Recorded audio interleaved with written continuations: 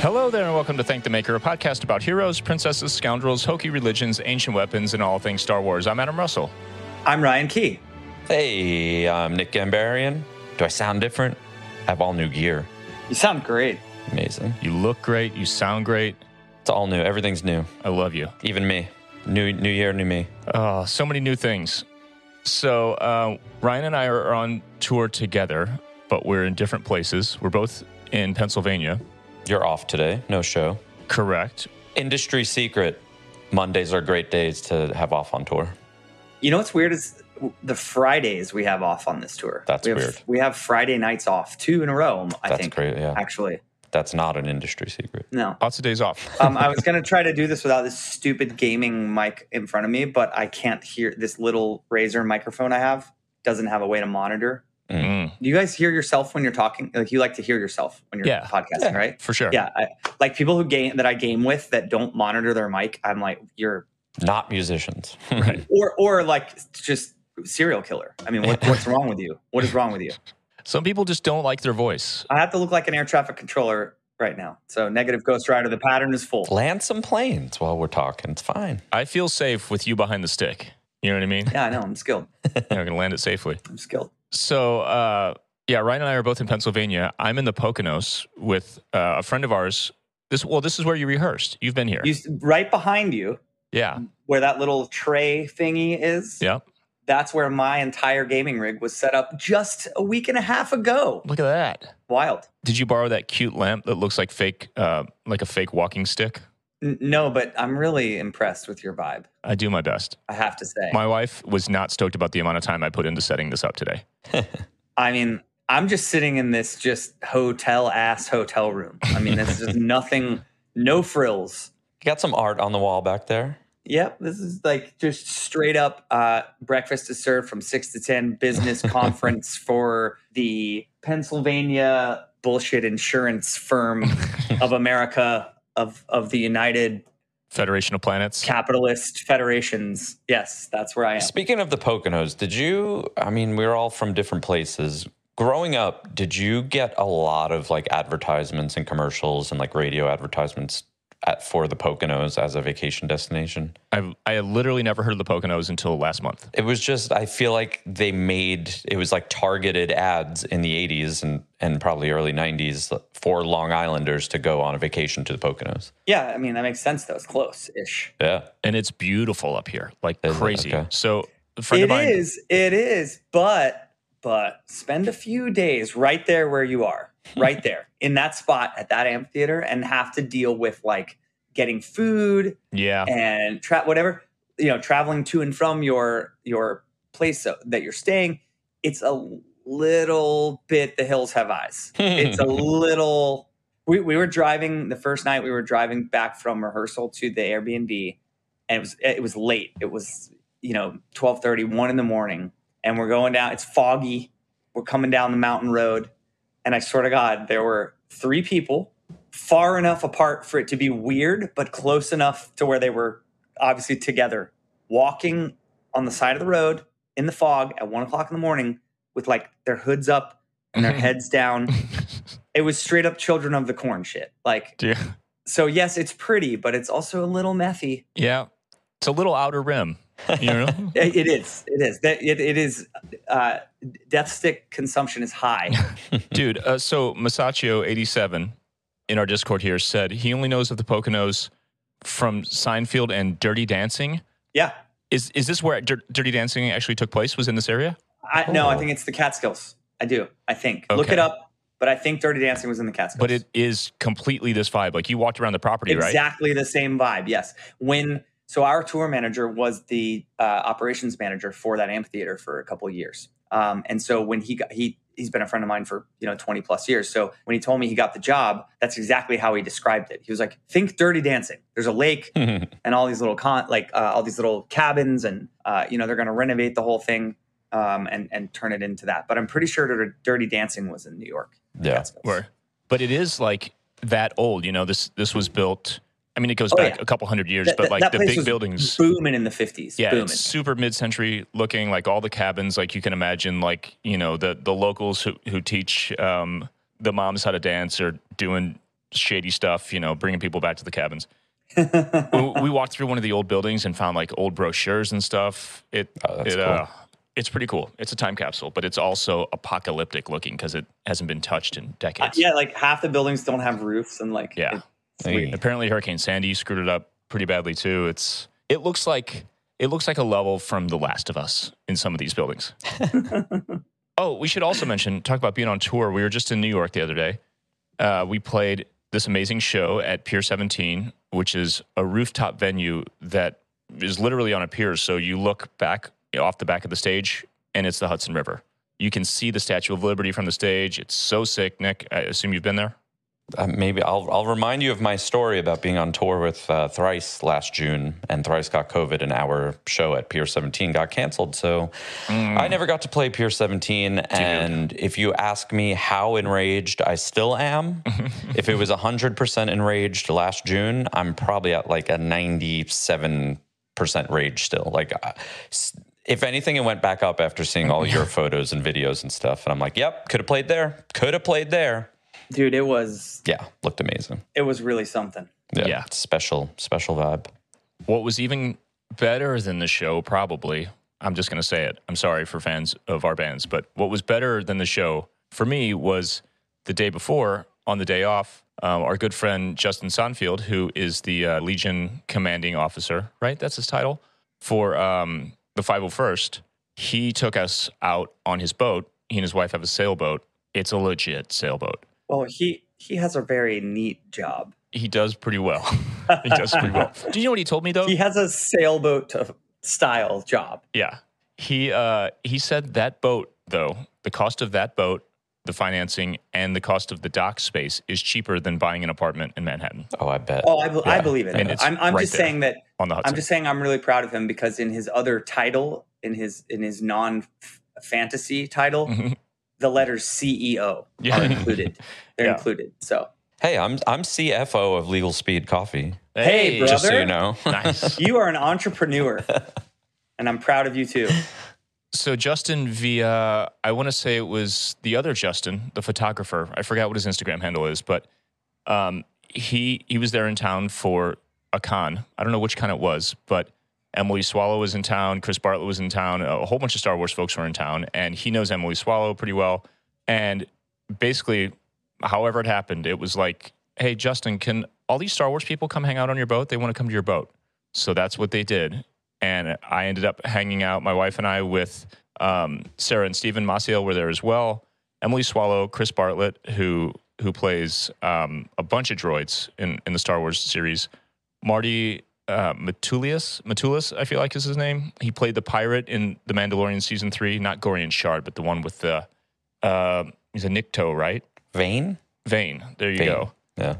And Lauren Mary Kim, who is a stunt performer who did the motion capture for Ahsoka and the Season 7, Clone Wars Season 7 finale, the duel with Maul. She did the motion capture for that. She does stunts on tons of Marvel movies. It was crazy. It was surreal that I got to hang out there. I'm Adam, and I went sailing with the armorer. Hey, you want to trade income? Let's talk about that. I was jealous. I was jealous of the hang. I was jealous. And then, I don't know if you're going to get to this, but then the next day at the show, the whole entire Roosevelt's crew came out and hung with you guys. Yeah. And like, I was having a good weekend. Like, I was crushing it. And then I saw you guys and I'm like, they're crushing it too. We're crushing. I was with Dano on Saturday night in Vegas. Like, I was like, hey, we're all having a good time. Like, I'm not complaining, but I'm like, it's more FOMO, you know, like I suffer from FOMO. I do a lot of stuff in my life because I'm like, if I don't do that, I'm going to regret it. So it's more like, I wish I was there, but I also wish I was here. We need cloning, and we need real cloning to be a thing. Yeah, we need 100,000 units with 2 million more on the way or whatever. But dude, so I didn't talk to everyone, and I was trying so hard to play it cool. And even though Justin was like just fully doing like, well, this guy's a rock star, that kind of thing, like the full dad mode, I was like, yeah, I love him. I was like, all right, that's very generous. Thank you. But like, I'm sitting there talking to Emily Swallow, the armorer herself, and a friend, I feel like it was an old friend of hers husband, and he writes musicals. and where I'm talking to her and this dude, and I just had to be like, so you write musicals? And like just completely shift the conversation away from her, not to be like, so Star Wars, you know? And she like just got up and walked away. Like, okay, I guess I'm not in this conversation anymore. But then we ended up talking quite a bit, and talked about theater, talked about her career, given the fact that she has this big role, but she's behind a mask, and how all of the, like the kind of like the ups and downs of Hollywood and what helps your career and doesn't. It was really interesting. It was a good talk. I asked for no spoilers. I got none. Just hung out on a boat. It was great. Got to play it cool, you know? Yeah. Can't go in full interview mode when everybody's just trying to, you know, have tacos on the river. Hey, everyone. We want to take a moment to tell you about the sponsor of this podcast, Roosevelt's. You may know Roosevelt as the company who makes those rad, all-over print button-downs with just about every franchise that you love. They, of course, have Star Wars, because this is a Star Wars podcast, but they also have Harry Potter, Disney, Pixar, Marvel, NASA, WWE, The Office, Nickelodeon, Rick and Morty, Friends, all kinds of other stuff, including new lines from Yellowstone and The Godfather. And not just button-downs, but t-shirts. They do shorts, jackets, hoodies, koozies, flannels, so many different kinds of items, so many dope designs. So if you're interested in picking something up for the first time, go to rsvlts.com and use promo code ThankTheMaker with no spaces to get 20% off your first purchase. Once again, that's rsvlts.com. Use promo code ThankTheMaker to get 20% off of your first purchase.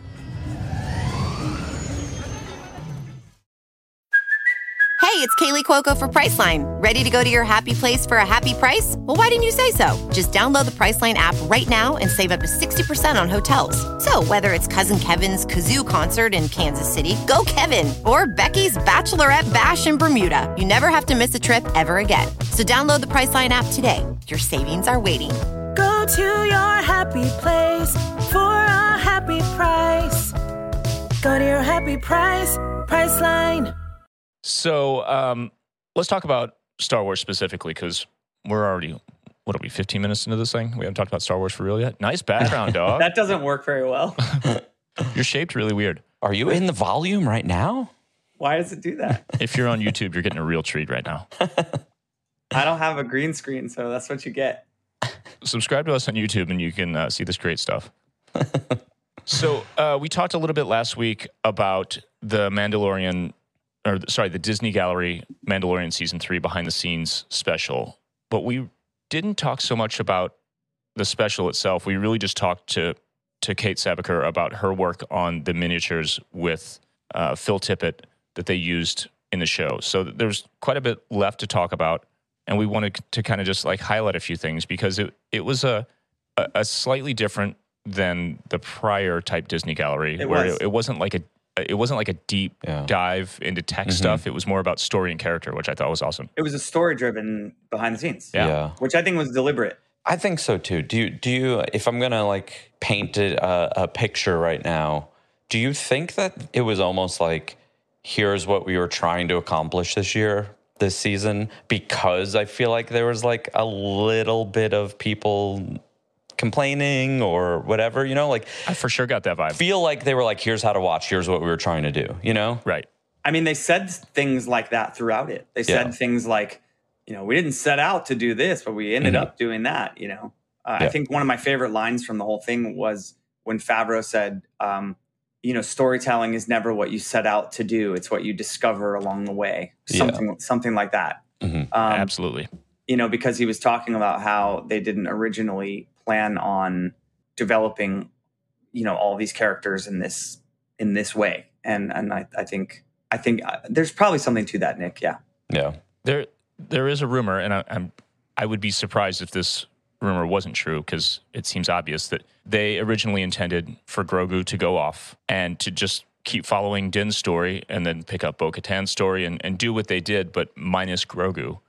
But right, because that's what he was talking about, right, Adam? He was talking about how Grogu has all this compassion, right? He was hinting and personality, and wants to say, you know, and wants to like save and protect and all those things. And he said, I don't think that's what we originally set out to do at all with the character of Grogu. but here we are. And then he said that great line about storytelling is never what you set out to do. I thought it was really funny too to see him. Dave was like, John wants to do a Baby Yoda, and I was like, that's not a good idea. Yeah, that's great. And he just trusted it, and kind of. I guess it's a really good, healthy, creative environment to be like, I hate this idea, but let's explore it, And that's, I mean, something that I guess maybe sometimes we don't have as musicians is just like time and money necessarily to do that. But when you're Lucasfilm and you're John and Dave, it's like, who knows? They could sit in a room around a table for a week and be like, what would we do with a Baby Yoda if it was in this show? And they just come up with, good stuff. But yeah. I like the pressure of we did it and we knew we couldn't mess it up because it was Yoda is George's favorite character. Yeah, and the interesting part to me is, it's interesting to me. I don't know if it's interesting to everyone else, but trying to like read between the lines and think about, what the powers that be want to take advantage of because they feel like, okay, we've got this runaway hit of this Baby Yoda character. We can't not have this character in every single season. So that's like a corporate perspective, but there's also the storytelling perspective, which I fully believed was genuine. The line that you said, Ryan, everything I know about screenwriting, everything that I've learned from studying it for years now and listening to screenwriters talk on podcasts and interviews and everything is exactly what he said. Setting out to write a plot and write a story for someone is a way to go about it, but a lot of shit gets lost in that. If you don't let yourself discover things from who the characters kind of grow to be, you're doing a disservice to the story. And it is a more like mature way to be a storyteller, to like let the characters live, let them grow organically, for lack of a less overused term. You know what I mean? Mm-hmm. And I fully believed him. And yeah, of course, like they're going to sell more merch with Grogu, but also people love that character for a reason. And I wanted to see more stories with him. Would it have been cool to see it completely diverge? Yes, but I would have felt kind of a hole emotionally in the story without him. I wonder if they're scrambling in any way, now that decision was made, in that if the longer you keep him around, the more canon-based questions are going to arise of like, where does he fit? Where did he go? When does he start talking? Where did you come from, Cotton Eye Joe? What does he become? What does he end up in one of these films later at the Jedi Academy at a whatever? It's like the longer you fly by the seat of your pants with a character like Grogu, you're definitely digging a hole for yourself that you're going to have to get out of. You know what I'm saying? And so based on the information you can collect from this particular gallery episode, where they're basically letting fly that it wasn't the plan all along to have Grogu be what Grogu is. It's like, okay, well, that's cool. And I'm really pumped because I agree. I feel like the show would have been completely lacking if they just like, okay, Luke, that moment happened. We all, our minds were blown. We were all weeping like children. And then, he rides off in the sunset with Luke. And for a minute, that feels really cool. But then what's the Mandalorian for us now? Like it would, I feel like it would have had a hole there. But the flip side of that coin, the other edge of that sword is like now they're in the trenches as far as like, okay, well, we have to figure out where Grogu's story goes and how it plays into this post-Empire, pre-sequel, possibly sequel era, Yeah, I think there was another line too where they were talking about the main characters being in masks basically and using almost this like,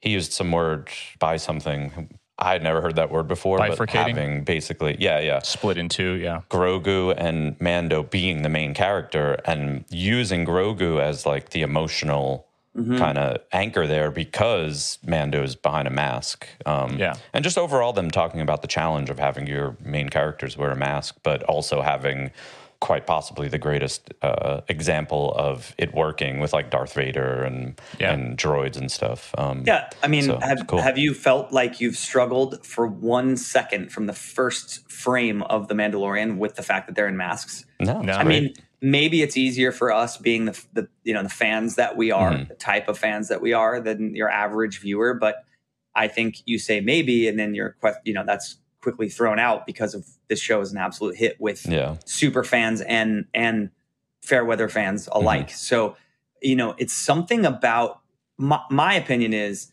it's something about the mask, because mask work is something you learn from a young age. And when you study theater, it's a big part of your education. Becoming an actor is mask work. That's stuff that you do because you want to learn in your formative years of becoming an actor, you want to learn how to let your body express your emotions. And you don't want to over express, with your face because you're phoning it in. You run that risk of just phoning in the emotion. But there's something about the Mandalorian helmet and visor that does the work. It's like, it's so iconic and it's, I don't know, but you have to think of fair weather fans that don't, you could go, Boba Fett, and they'd be like, who? It's not just because of the nostalgia of it. It's like, it pulls you in, that the way that it's designed and the way that it feels on their head. It just, I don't know. It works. There are two things about that now that you say that come to mind. I wonder if it's just the shape of that T visor that the little head tilts.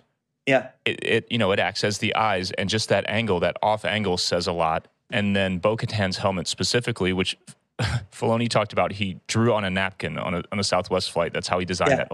The shape of the eyes. When he still had to fly Southwest. That's what I'm saying. I'm like, okay, so we're talking like early, 08, 09? Yeah, right? So I'm like, damn, you had to Filoni had to fight for a seat on Southwest? Yeah. He's like, I'm not even in Group A. I got to wait for Group B. So there's just something about the shape and the way just the geometry of it is inherently, I think, more expressive than maybe a stormtrooper. And then the Night Owl look with Bo-Katan, it's even more expressive because he said he designed it to look like the beak and eyes of an owl. And it's so obvious, but until you think, and they're called the Night Owls, but until he says that and you look at it and you go, oh yeah, absolutely. Like the Amazon logo with the A to Z thing, until it's pointed out to you, it's like, oh my God, but it really does work. Like you're saying they fully understand what they're doing too. And, somebody like Emily Swallow, who I talked to about theater quite a bit, just a reminder, I was hanging out with Emily Swallow talking about stuff. She's a singer. She's like a legit classically trained theater actor. She went to high school with we were trying to sort this out. What was the deal again? So she did not go to the arts high school in Jacksonville. I believe she went to the middle school. So there's a middle school magnet program and a high school magnet program for the arts in Jacksonville. And then there is a higher education magnet program at a school also. If you're trying to get into Harvard or Princeton or whatever, it's a kind of feeder for that because it's a public school. But I'm almost positive she went there. She went to Stanton is what that school is called. That sounds right. But Patrick Husinger, our friend of the pod, they went to middle school together. Got it. Okay. No, I'm sorry. Patrick went to Stanton for a year before he transferred to Douglas Anderson. I know the listeners are compelled by my high school friends' stories. He transferred to the art school where I went. Got it. But I believe Emily stayed at Stanton, the other high school. I'm pretty sure that's what she said the other night. And they had a theater program at Stanton too, and it was great. But it wasn't, they had to take a lot of other classes. Like I think I mentioned on the pod before. By my senior year, I was kind of teaching a freshman class. I was TAing a freshman class of theater, and then the only academic class I had out of all 7 periods was English, was AP English. Every other class I took was theater my senior year. So nice. It was sweet. So there it is from middle school. She was studying. So she gets it. I also love that. I guess she mentioned that Jon Favreau had referenced Kurosawa films for kind of the vibe, like the Zen, just calm, straightforward demeanor of her character, and The Last Samurai as well, which is one of my favorites, of any more modern martial arts relevant or adjacent movie. I love it. So you mean the last time that Mr. Cruise would have gotten his Oscar and then he just threw his hands up and said, never mind, I'm just going to do Mission Impossible movies and drive off of cliffs on motorcycles from now on? Yeah, forget it. That was it. That was the last hurrah, The Last Samurai. I think that was the last major hundreds of millions of dollar picture where he I think he thought, this is the one. And then they were like, nah, still no. No, you'll just be the biggest actor in the world who can't win an Oscar. Who can't get an Oscar. Just do that instead. Great film, though. Great film. Hey, everyone. We want to take a moment to tell you about the sponsor of this podcast, Roosevelt's. You may know Roosevelt as the company who makes those rad, all-over print button-downs with just about every franchise that you love. They, of course, have Star Wars, because this is a Star Wars podcast, but they also have Harry Potter, Disney, Pixar, Marvel, NASA, WWE, The Office, Nickelodeon, Rick and Morty, Friends, all kinds of other stuff, including new lines from Yellowstone and The Godfather. And not just button-downs, but t-shirts. They do shorts, jackets, hoodies, koozies, flannels, so many different kinds of items, so many dope designs. So if you're interested in picking something up for the first time, go to rsvlts.com and use promo code ThankTheMaker with no spaces to get 20% off your first purchase. Once again, that's rsvlts.com. Use promo code ThankTheMaker to get 20% off of your first purchase. Let's talk about cameos really quickly, because Bryce Dallas Howard mentioned coming to Jon Favreau about what was going to go down in her episodes and who the cameos were going to be, who the guest stars were going to be, and he's like, all right, well, we already got them picked, and there are these three, and she fully nerded out, was super pumped, and obviously it was the same for Jack Black and Lizzo, and that's why they picked them. So for anyone to, say what you will about Lizzo's acting, seeing her enthusiasm and imagining what it was like to be on set with her and with Jack Black, that squashes everything to me. I also was very intrigued by Katie's thoughts on that episode. Yeah. She was like, you know what I mean? She comes out and goes, her episode was a little lighter. It's a little however she and it did kind of seem like it was nicely worded. Yeah. She was like, but she did bring up a very interesting point that I think when you step back from that episode, when watching it, I mean, collectively, I don't think that was our favorite episode of the season, obviously. And I was like, well, is there really much going on here at all? You're kind of already out of it by the time it gets to this point she made. Mm-hmm. But she said, this was probably the lightest episode of the season, or it was a little lighter subject matter, a little more fun, playful, whatever the wording she used. But that then Bryce was faced with the challenge of one of the heaviest moments of the season. Mm-hmm. Bringing Bo-Katan back to the clan to retake her, her seat and reclaim the fleet and all. I mean, we went from Jack Blacking to this full blown duel for who's going to lead, that clan of Mandalorians. So I found that really interesting that she recognized this episode was just for fun until it wasn't. Right. Not that this matters at all, but the Jack Black Guns for Hire, it was called, that episode, is on IMDb by far the lowest rated episode of the entire series. Well, 6.4. Yeah. Interesting. By far. One thing, too, that I think, going back to what I said earlier about how I feel like everyone was almost, if you look at it a certain way, everyone's almost kind of trying to talk you into, here's what we were doing this season.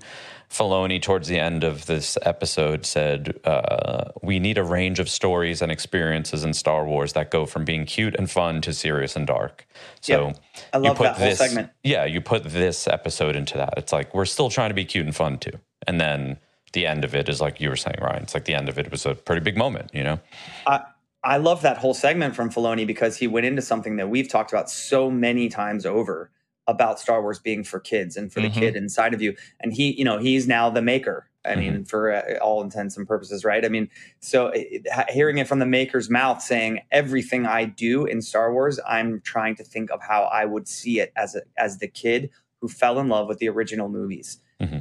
I mean, and all the scumbag haters out there, they just it's you just don't take that into account, and it's so unfair. Yeah, it's selfish. People that work so hard on these stories and make this content for us, because he's straight up telling you, he's not saying, sometimes I don't get it right, but he knows that. He's just saying, every time I make a decision, I think about my inner child and the kid I was that fell in love with Star Wars. He said that out loud in this episode. And I was really, really stoked to hear definitely. Not that I didn't know that already, but just like I don't think he's ever said it that candidly in that way. Yeah, yeah. It's validating to because sometimes I look at fans of anything, any other fandom, any musical artist or anything, and especially music, being on this side of it and seeing how passionate fans are, even our own fans, and I'm like, is it because we're good, or are they just really locked in?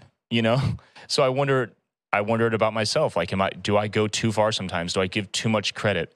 Should I be more critical? So it's validating to hear from the creator himself, and a dude who's, the heir apparent to George Lucas, like you're saying, who started as a fan and is in this position for a reason. It just flew Southwest. Yeah, it felt good. Dude, going back to Katie Sackhoff too, I loved that she basically like snuck in a stunt. Oh, yeah. Just like, dude, so what's going to happen? It's going to be a knee slide? Okay. Yeah. And then she just did it.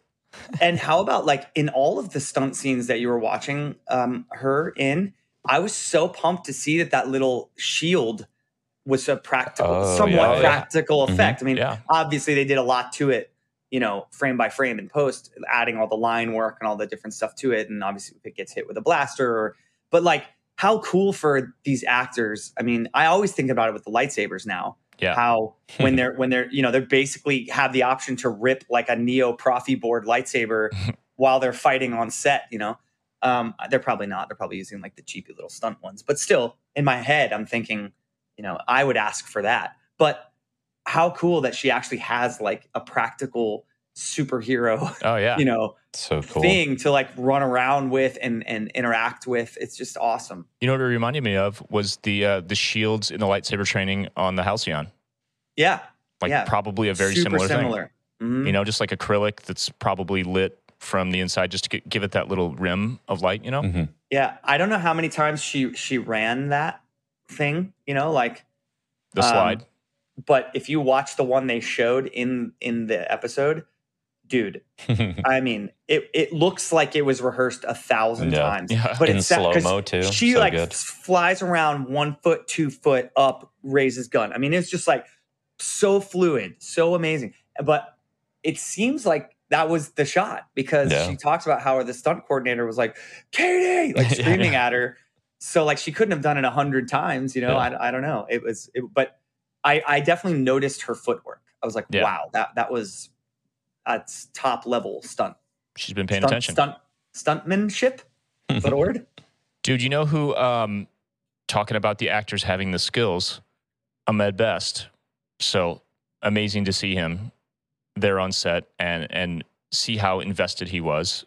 And Filoni had some great lines about how important, firstly, how important choosing the right character to rescue Grogu would be, from the Jedi Temple, because they've had all these flashbacks, there's all this buildup, and then deciding that it should be someone who's sort of already in the family at Lucasfilm. And Ahmed Best, I mean, he didn't say this directly, but I would imagine he said it in the interview, but they didn't make it in. Like a dude who's been just completely bullied and tormented by terrible fans.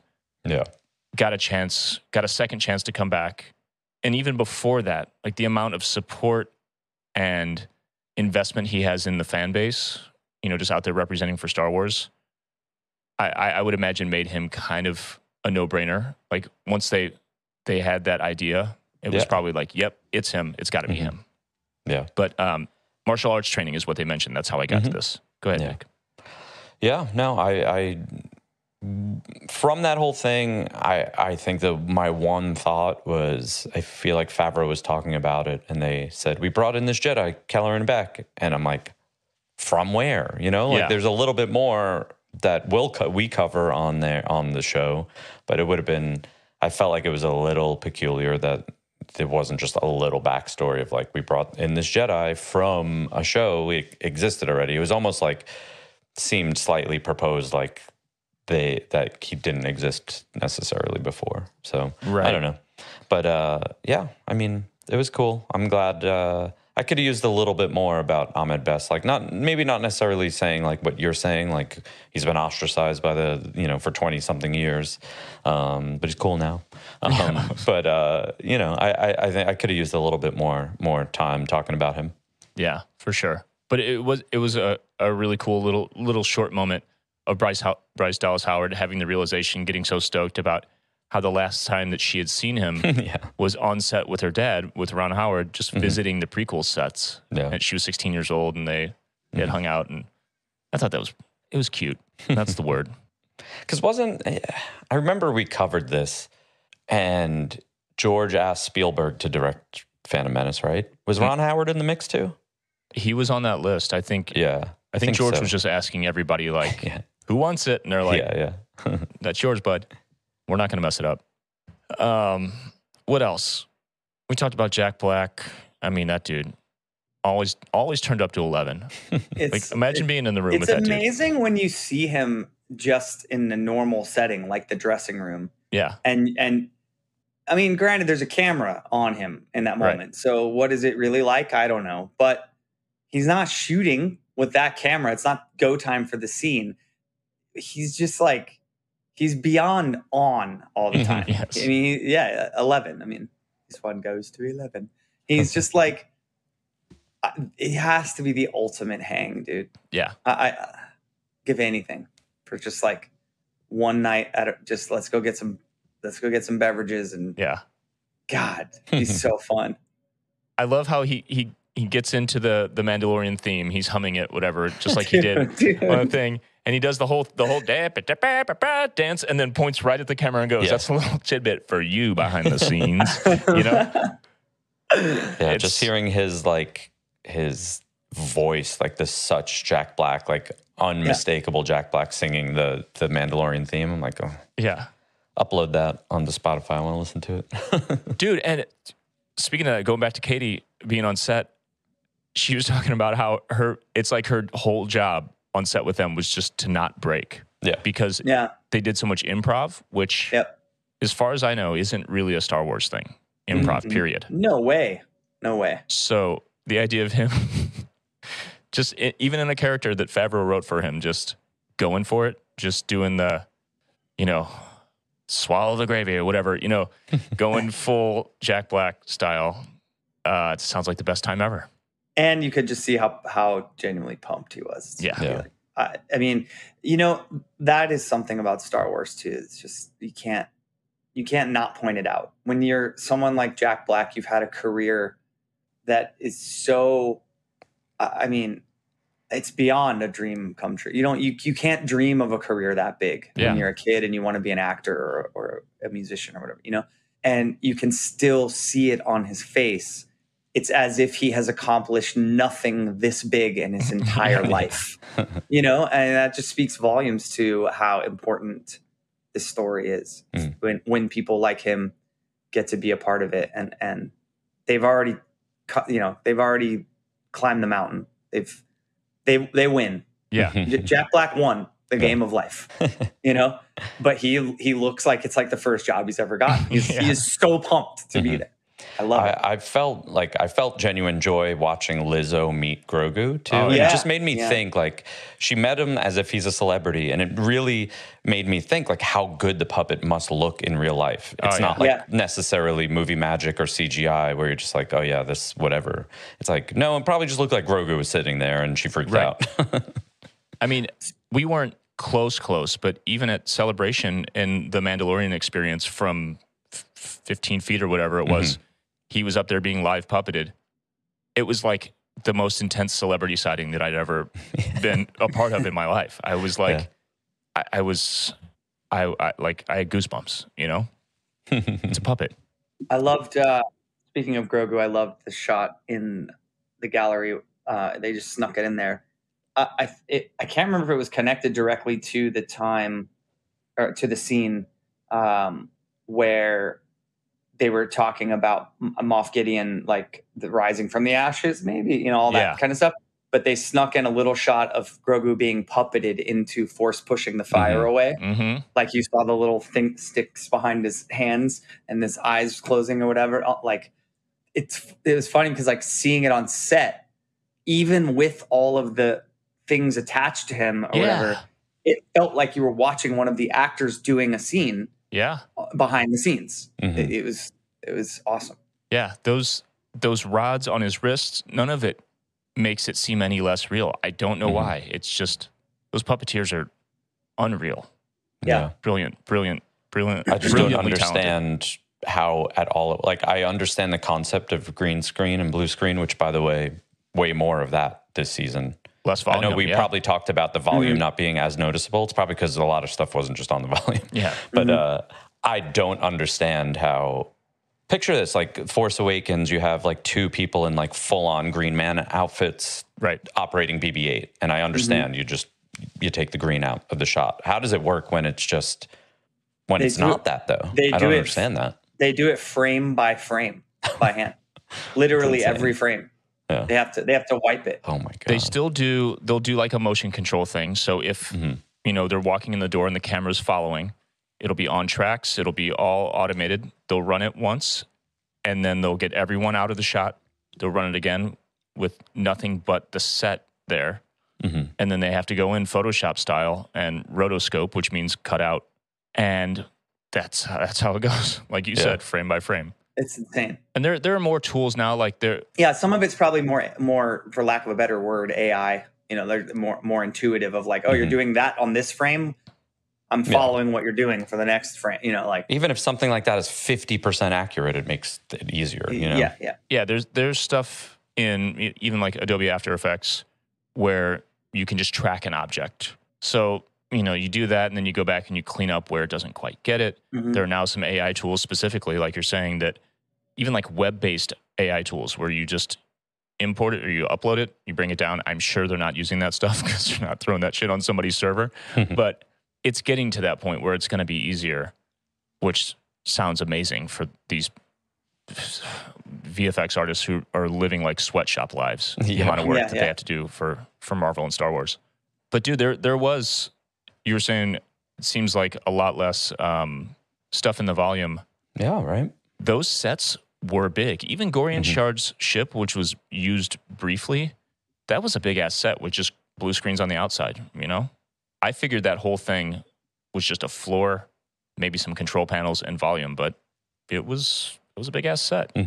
So that was nice to see. The Mandalorian caves, like that last final battle thing was full volume, but the chase, when they were choreographing like the Marine style, like you come up here, take a couple shots, you're doing cover, blah, blah, blah.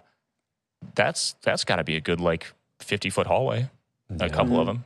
I don't know if it's, I would think at this point that show's paying for itself and they can level up, but I wonder how much of it is, I don't know. It'd be interesting to see the budget and the allocation and how they distribute the effects budget.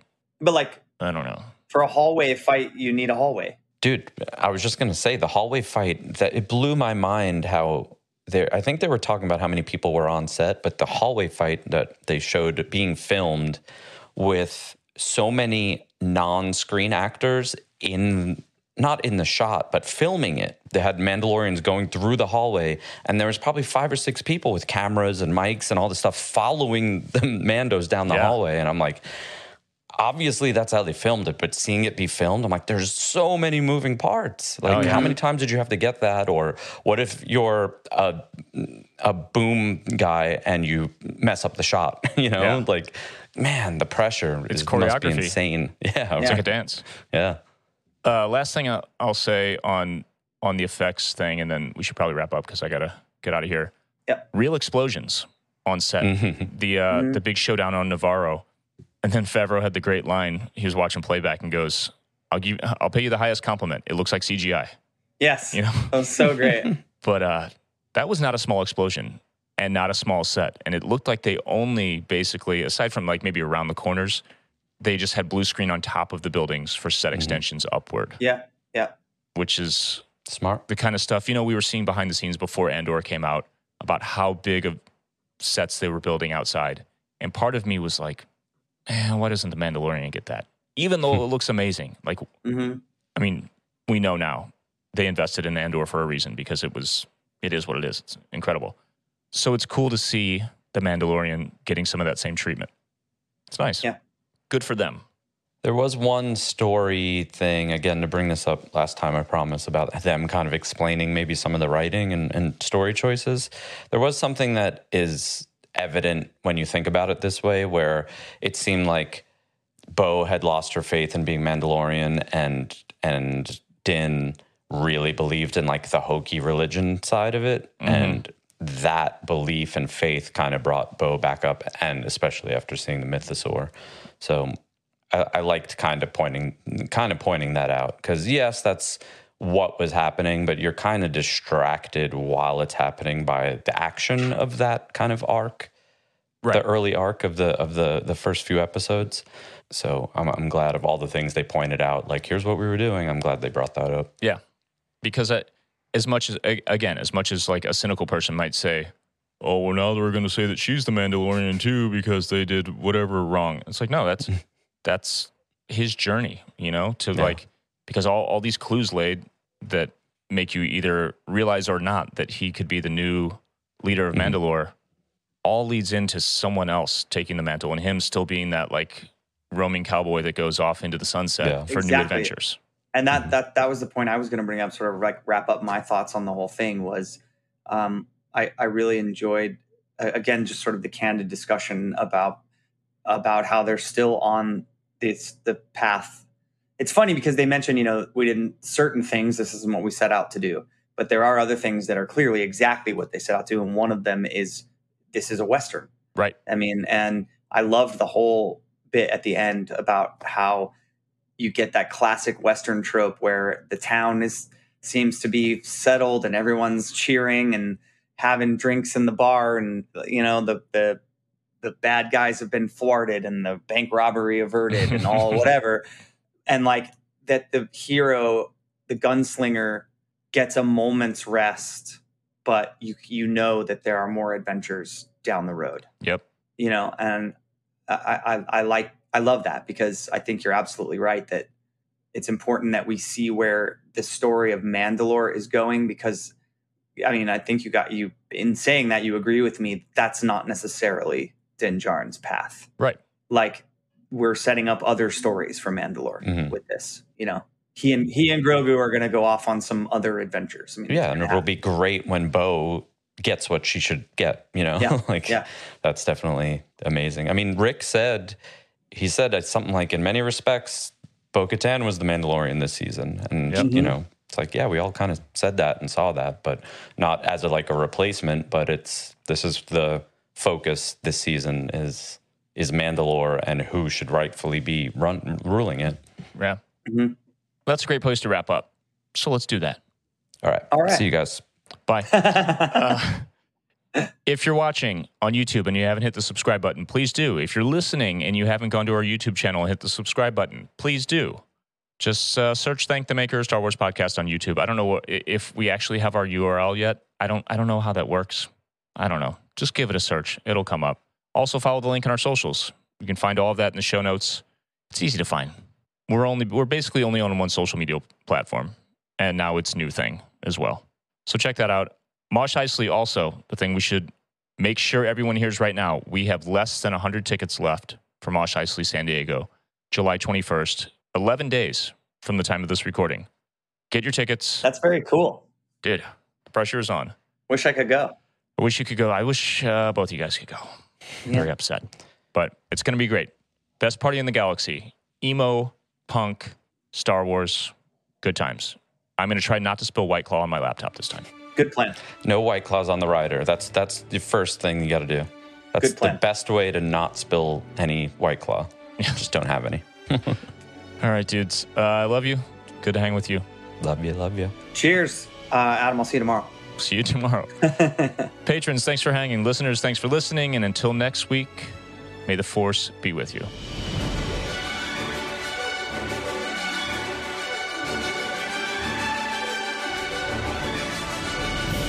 If you enjoy Thank the Maker, you can support us by following and leaving a review on Apple Podcasts, Spotify, or wherever you listen. Or you can support us directly at patreon.com/thankthemakerpod, where you can get access to our Discord server, exclusive content, exclusive merch, our recording live stream, and more. Our patrons quite literally make Thank the Maker possible.